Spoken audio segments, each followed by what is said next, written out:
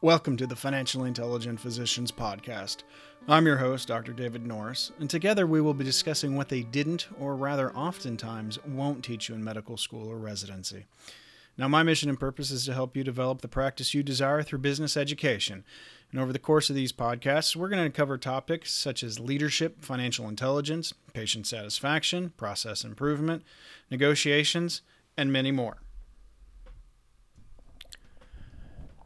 Today, we're going to discuss the 5 qualities of an effective leader. Now, I've studied leaders and leadership for the past couple of decades, and I've discovered many share similar qualities and practices. And I've learned a lot of these from leadership giants such as Peter Drucker, John Maxwell, Steve Covey, and others. And over time, I've assembled those leadership pearls of wisdom that have helped me the most in my journey, and I'd like to share them with you today. So what are the 5 leadership qualities of effective leaders? Well, I think the first one is leaders know where their time goes. Influential leaders and productive people understand that time is limited. And if you think about it, time's a funny thing for humans. It's a finite resource and one in which we genuinely don't know how much we have. It's non-renewable, and once it's gone, it is gone. Yet many of us live our lives without any regard of the preciousness of time. I mean, I'd encourage you to think back the last time you went to a bad movie. You know, what were you more upset about at the end of that movie? The fact that you wasted $12 or that you spent 90 minutes of your time that you could never get back? Now, strong leaders know how to budget and control their time. I think Stephen Covey's habit number 3 sums up this concept the best. In his book, 7 Habits of Highly Effective People, habit number 3 is put first things first.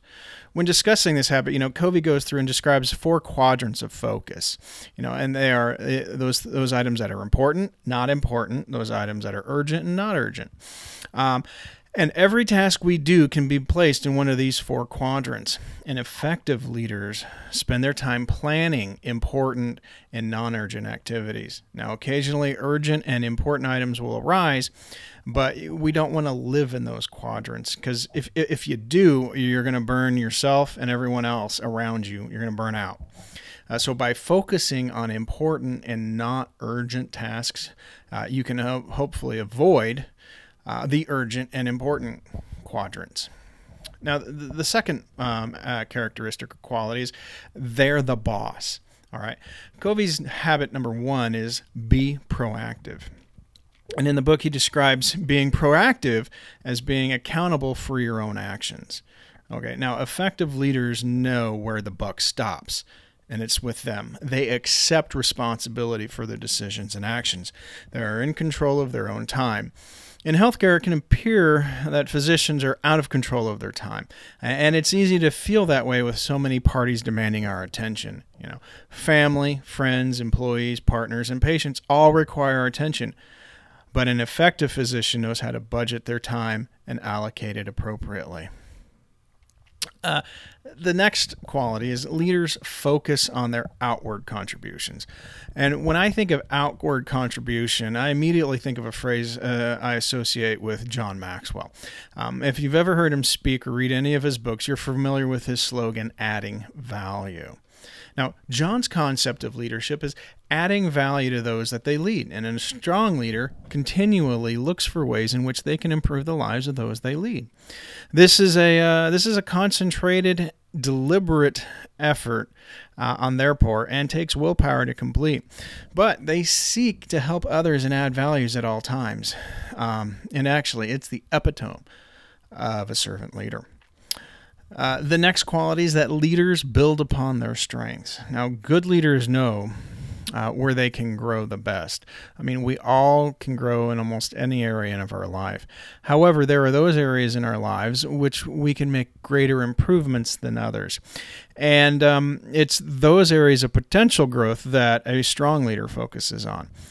They understand their potential and work to grow in that area.